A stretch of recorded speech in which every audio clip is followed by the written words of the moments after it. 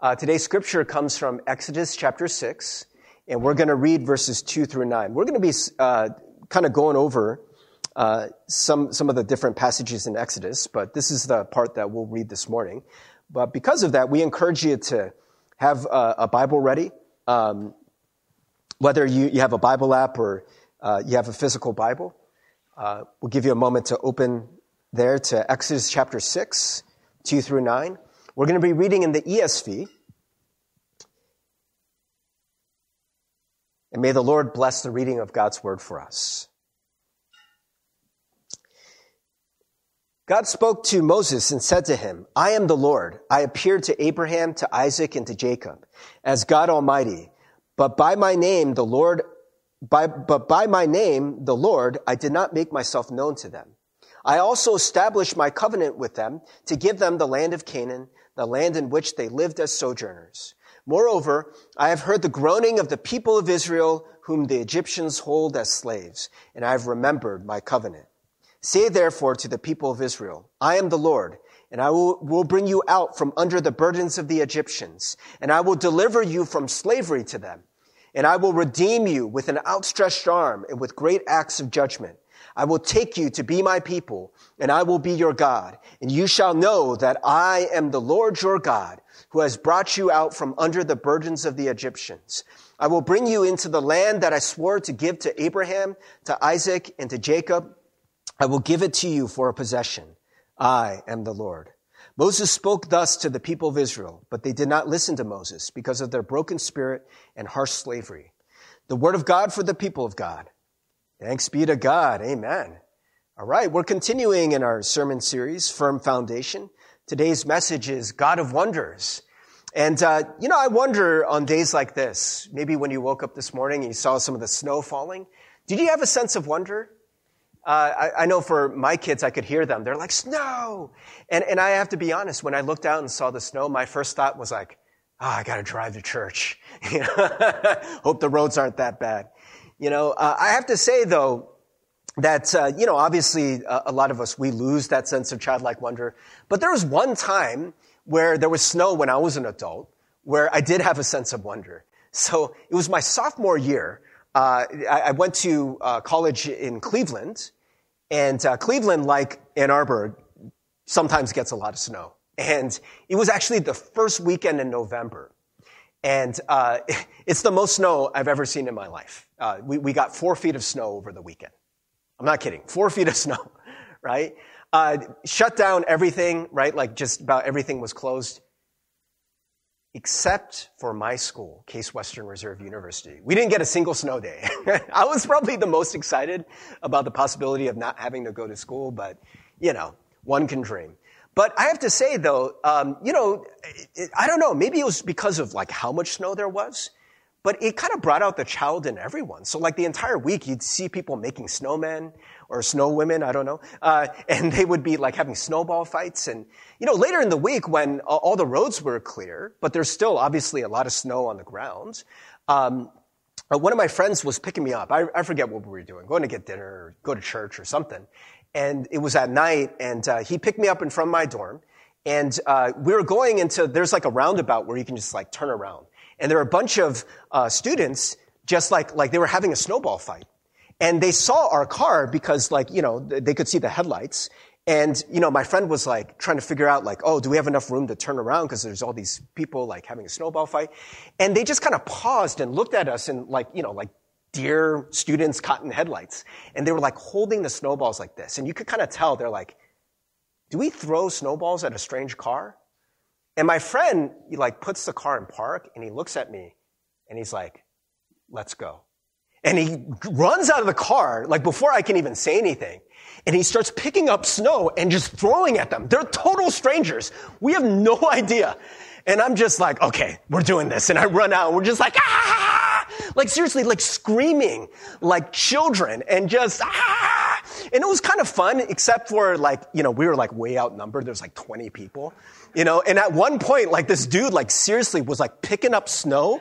I don't know how I got on the ground, but I was on the ground. He's picking up snow like this and dumping it on me. So, snow everywhere. But the point is, man, we were like children.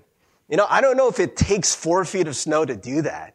But, I think it's something that we've remarked on in the past, and probably you've noticed, that we do tend to lose a sense of wonder.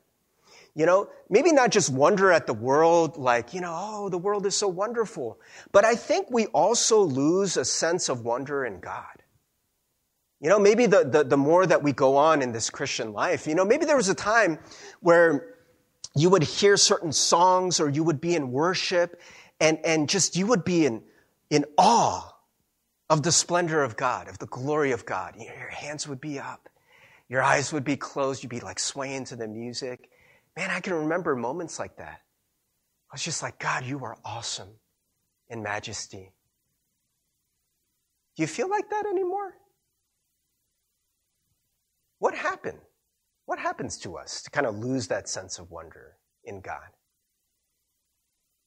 Is it coronavirus? Maybe.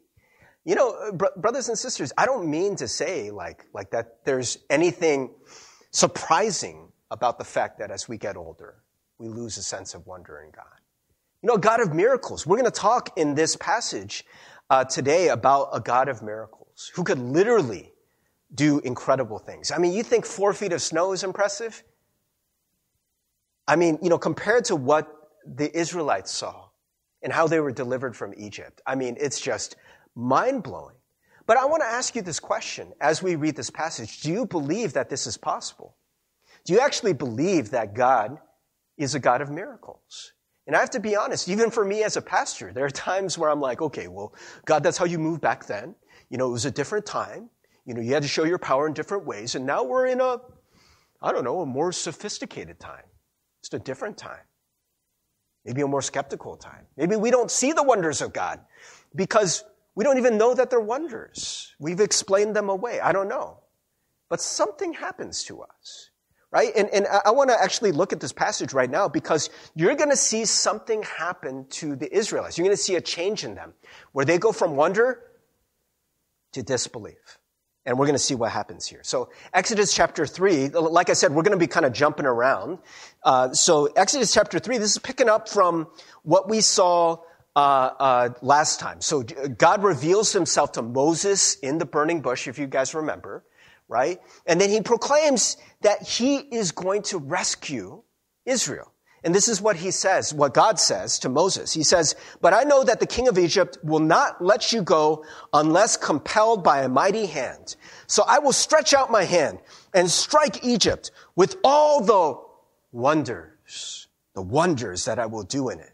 After that, he will let you go." God is even saying, I am a God of wonders. I will show you my wonders. Right? So, in many ways, what you see in the story of the Exodus is it's a kingdom battle, right? The kingdom of God versus the kingdom of Egypt, the kingdom of Pharaoh, right? It's a king battle. Who has more power? And in many ways, what incentive does the king of Egypt, the Pharaoh, have to let the people of Israel go?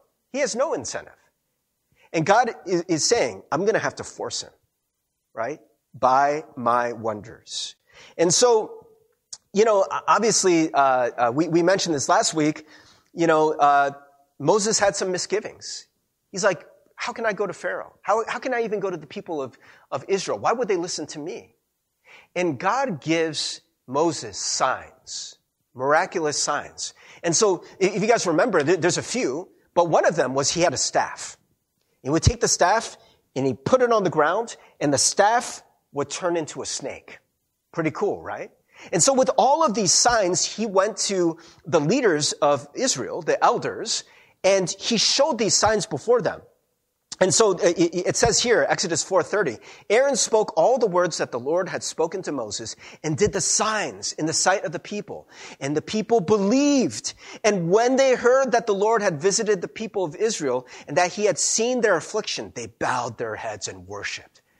Right? This is like little Steve at the retreat, just kind of like bowing in worship and just at the wonder of the glory of God. Yes, this is appropriate, right? This is why I use bright colors for these slides, right? This is the people in appropriate awe and wonder, right? I mean, wouldn't you, if you saw a staff fall on the ground and turn into a snake, right? So they see the wonders of God. They're appropriately worshipful. But then something happens. What happens? Well, Moses goes to talk to Pharaoh. And how do you think that goes? Not well, right? So we're going to pick it up, Exodus chapter 5. Now, I went back to the black slides because this is going to be tougher stuff here. So this is what Pharaoh says because basically Moses says, let us go out and worship the Lord. And he's like, oh, you got all this time to worship?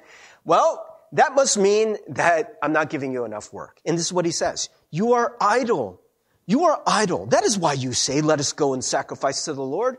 Go now and work. No straw will be given you, but you must still deliver the same number of bricks. So this was incredibly cruel because in making of bricks back then, they would use river clay. And the river clay, it was very, it would dry very easily. And so they would put straw in there, and when you would put straw in there, the bricks would become a lot harder. And it wouldn't take as long to dry, but they wouldn't be as brittle. If you didn't use straw, sometimes those bricks would kind of disintegrate. So Pharaoh in many ways is making their work much, much harder, right? And he even says, you must still deliver the same number of bricks. Remember, now the bricks will not dry as quickly.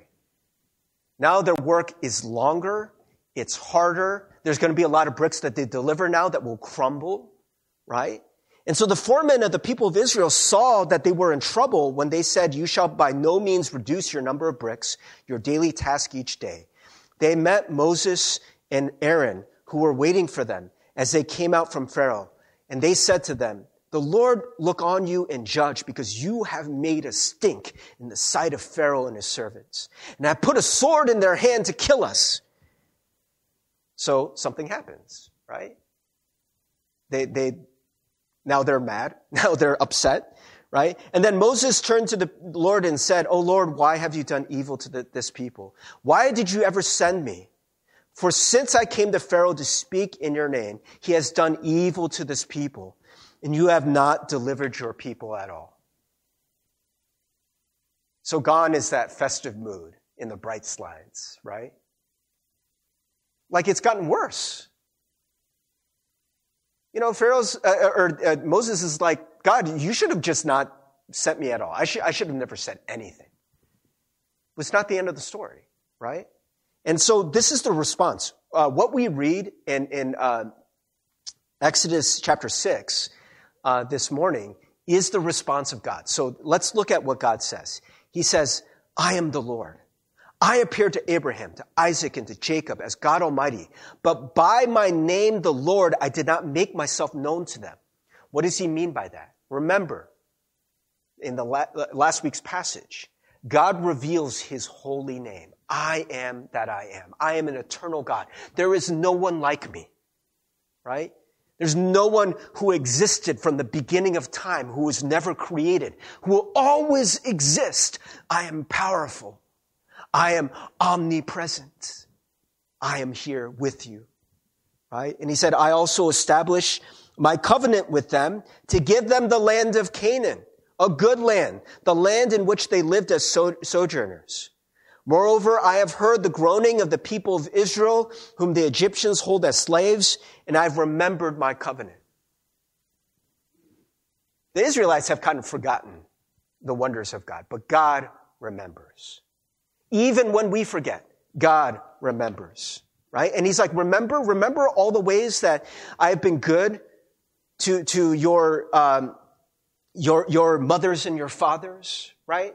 Remember the promises I made. I haven't forgotten. And he says, say therefore to the people of Israel, I am the Lord. I will bring you out from under the burdens of the Egyptians. I will deliver you from slavery to them, and I will redeem you with an outstretched arm and with great acts of judgment. I will take you to be my people, and I will be your God, and you shall know that I am the Lord your God, who has brought you out from under the burdens of the Egyptians. This phrase here, you will be my people, and I will be your God, is in many ways, this is a preview of the covenant that God is going to make with the people of Israel. right? When we say Old Testament, another way of saying that is Old Covenant, right? That this is the promise that God makes that it appears in the law. This is a preview of the law.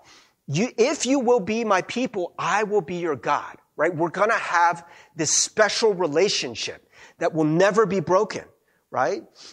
And so this is a preview of that. And so he says, I will bring you into the land that I swore to give to Abraham, to Isaac, and to Jacob. I will give it to you for a possession. I am the Lord. How do you think the people respond to this? Remember, before, they were happy.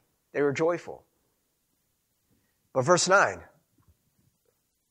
Moses spoke thus to the people of Israel, but they did not listen to Moses because of their broken spirit and harsh slavery. It was happy, happy, joy, joy before, right? It's still the same God. Moses is speaking to them, and he probably, Moses and Aaron, they're speaking, and he probably still has the staff. Remember this? Remember the snake? Remember the power of God? But the people, they can't listen. Why? We're told that they have a broken spirit. Brothers and sisters, there isn't any kind of harsh judgment here. Basically, that God tells Moses to now go and perform the wonders. He doesn't rebuke the people. He doesn't punish the people. It's almost like God knows. I think we all have a breaking point, don't we? We all have a point where your spirit breaks. What is the spirit about? The will, right? You probably heard me talk about this before. What do spirits do? Hadam, what do spirits do? Spirits lead. Yes. You guys have a hard time remembering that if you know the song Oceans? Spirit lead me where my trust is without borders, right? Spirits lead. That's what they do. Right? But what happens when a spirit is broken? I think I've talked about before a movie that my kids like is called Spirit. It's about this horse that cannot be broken. Right? They try to break the horse so that you can ride it, so you can listen to it, but this horse will not be ridden. This horse, no matter what people do, no matter how they whip the horse, no matter how badly they treat the horse, even if they don't feed the horse, Spirit is just, right? It's just, that's a terrible horse impression. But Spirit is just, Spirit's going to do his thing. He ain't going to be broken, right? But when it comes to us, finite people, there's only so much you can take, isn't there? Right? Maybe you went into 2020, it's a new year, and then March hits, quarantine, and you're like, okay, I'm a little scared. I don't know what's going to happen, but it's okay. And then, we're in June, and we're like, okay, now all these things are happening in the country. There's all these protests, and all these things are breaking out. You're like, okay, what's going on here? But you know what? There's kind of hopeful. People are rising up. This is cool. And just more time passes, and more stuff happens. And after a while, maybe you hear somebody say, God will deliver you. And you're just like, maybe. I don't know. Can't even listen. That's what happens to the people of Israel. They have a broken spirit. I have to admit, I have to confess to you guys something. I think in many ways, this has happened to me subtly. I actually kind of thought I was doing pretty well throughout the whole pandemic. All things considered. But I was talking to a friend of mine who was, talking about how he really felt like God was leading him through a season that was very uncertain. It's actually my friend, Pastor Sam Choi. And, I was telling him, I was like, hey, man, it's really cool because you're going through this very uncertain season, but you seem very much at peace. And he's like, yeah, but Steve, I don't want to just have peace. I want to have joy. I want to have joy in just knowing that God's going to deliver me, right? The excitement. was like, that's pretty cool. And so we were just talking, right? And in this conversation, Pastor Sam Choi, we're asking him to speak at the Ann Arbor Youth Retreat. It's going to be virtual. It's going to be online, right? We've never done it like this before. So, I'm talking to Sam about the retreat, and Sam says this thing that kind of triggers me or sets something off within me. He says, bro, I'm really excited for the retreat. In that moment, just in my heart, I was like, I'm not excited for the retreat. I mean, I'm not scared. I wasn't scared of what would happen. I'm just like, it's like a Zoom retreat. Is it even a real retreat? My greatest hope for the retreat at that point was, I hope nothing goes wrong. I was thinking about our own LGM retreat, that's going to happen in January. And I was like, am I excited for that too? And if I'm being really honest, I'm like, man, I don't think I'm really excited about anything when it comes to church, when it comes to God. I'm not really excited during this time. When I log on to a prayer meeting and I just see, a bunch of faces or names, someone's got their camera switched off. And I wonder if I have lost that sense of wonder in who God is. I want to remind myself, and maybe for all of you, who this God is. Let's take a look. He's not just a God who moved back then. He is a God who still moves. He's not just a God who just, says things, but doesn't deliver them. He is a God who delivers on his promises. So let's take a look at, it says, this is one of the wonders of God, one of the miracles, one of the miraculous things that God does. So the Lord said to Moses, say to Aaron, stretch out your staff and strike the dust of the earth so that it may become gnats in all the land of Egypt. And they did so. Aaron stretched out his hand with his staff and struck the dust of the earth, and there were gnats on man and beast. The magicians, so these are Pharaoh's court magicians, they tried by their secret arts to produce gnats, but they could not. So what you see is that there's kind of like this battle, right, between the power of God, the power of Egypt. And actually, one of the times when Moses throws his staff on the ground and becomes a serpent, the magicians of Pharaoh are like, oh, we can do that too. They turn something into a serpent too. And so there's kind of this face-off, right? It's like dance battle, breakdance battle, but with power, right? With miracles. And so, God starts doing these signs and the magicians are like, okay, we can do that too, right? But then some of the signs that God is doing, they can't do it anymore, right? The dust becomes gnats and covers all the land. And the magicians are like, oh shoot, we don't have that move. We can't do that. And so the magicians said to Pharaoh, this is the finger of God.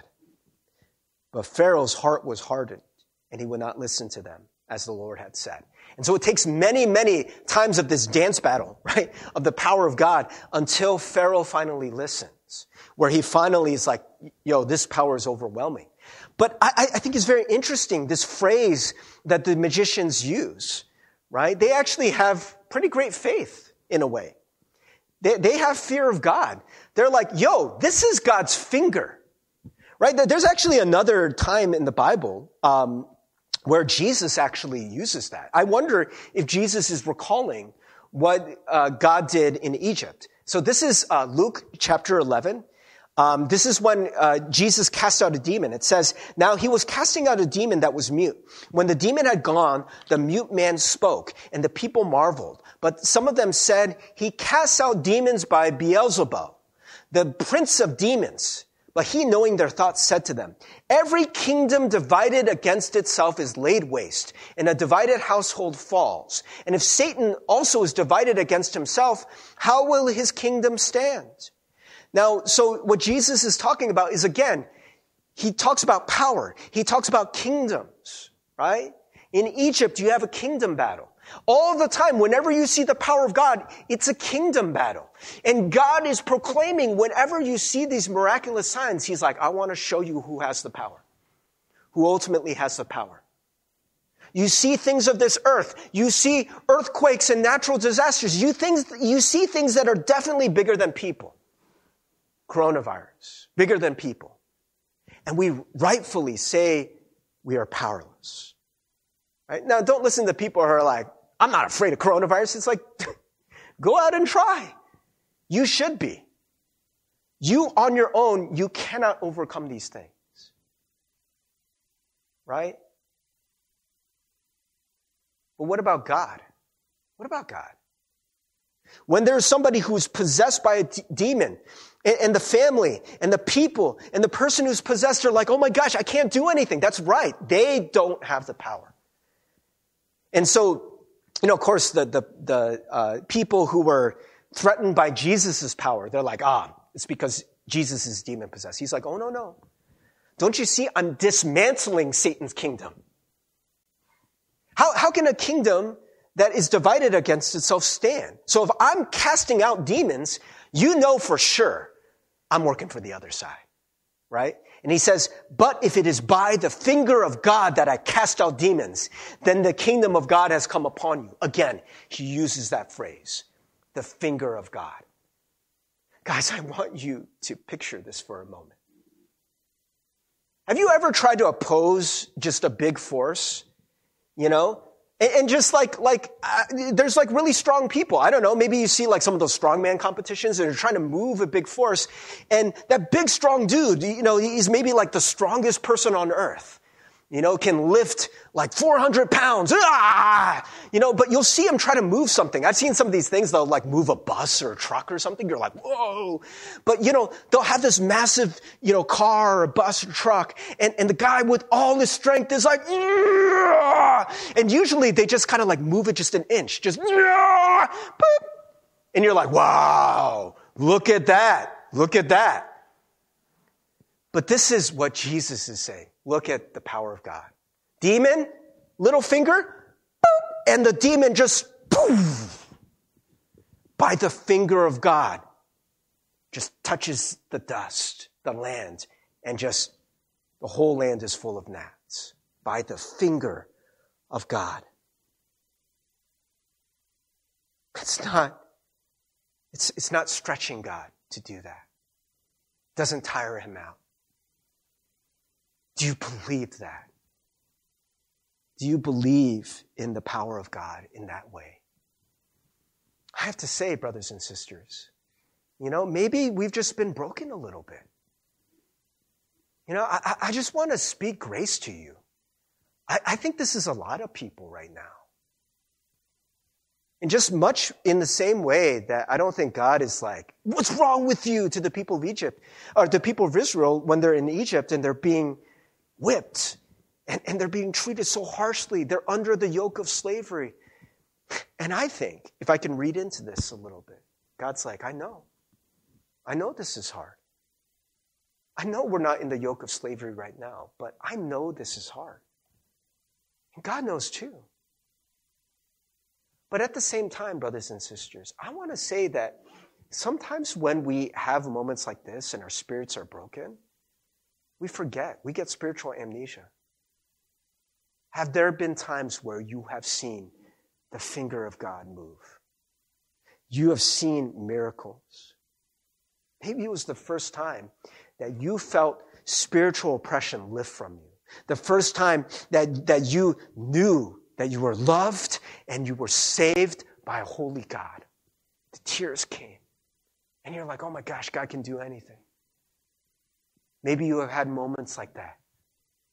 But our spirits are broken. We've forgotten that a little bit. I want to encourage you to do something that I know that I have to do during this time. And it is to repent. We've used that word before, right? We have the prayer of repentance every week. But repenting is about changing your mind. And that's literally what it means. Metanoia, to change the mind. But it's more than that, because the mind also implies your emotions, right? It's about the whole life, your whole self turning back to God. But in some ways, it is your thoughts. It is these thoughts that we have where we're like, well, okay, God can't do that. I mean, one of the things that I think that I've been sort of noticing is that a lot of times before these events, we'll go into a Zoom event, and I won't really pray about it. Why? Because I just assume that I know what it's going to be. I haven't given room for the finger of God, at least not in my faith, right? I haven't created that faith room to be blown away. I have no expectation of God to do anything because I'm like, well, I kind of know what this is going to be, right? Could we repent? Could we, when we go into a worship service like this, maybe you're sitting in your bed, and you're watching the stream right now. And maybe just subtly over time, it's nothing that's really consciously happened, but just over time, over month after month after month of quarantine and just seeing the economy, seeing your stocks fall, seeing all these things happen and just day after day after day, just everything is blah, everything is the same. You're kind of losing hope and you don't even really know it. And you come to worship and you have no expectation that God will move. Can we repent? Can we repent? And see in this the potential for the finger of God. I want to tell you a story about Nicholas Herman. He's actually one of my heroes of faith. Nicholas Herman was a French soldier in the 17th century. And he had seen some really horrific things. Talk about a broken spirit, right? Being in war, he had seen bloody, terrible things, people dying. And he was very plagued by this. He was a very disturbed young man. But when Nicholas Herman was 18 years old, he had this spiritual awakening, but it happened in a way that maybe one wouldn't expect. It wasn't a burning bush. It was actually a dead tree. So Nicholas Herman looked at a dead tree that just had no leaves on it, was completely withered in the winter. And as he was staring at that tree, he had this realization. He was like, pretty soon, this tree is going to come back to life. God is going to resurrect the tree. The leaves will start budding again. They'll be full and green. And then fruit will start coming.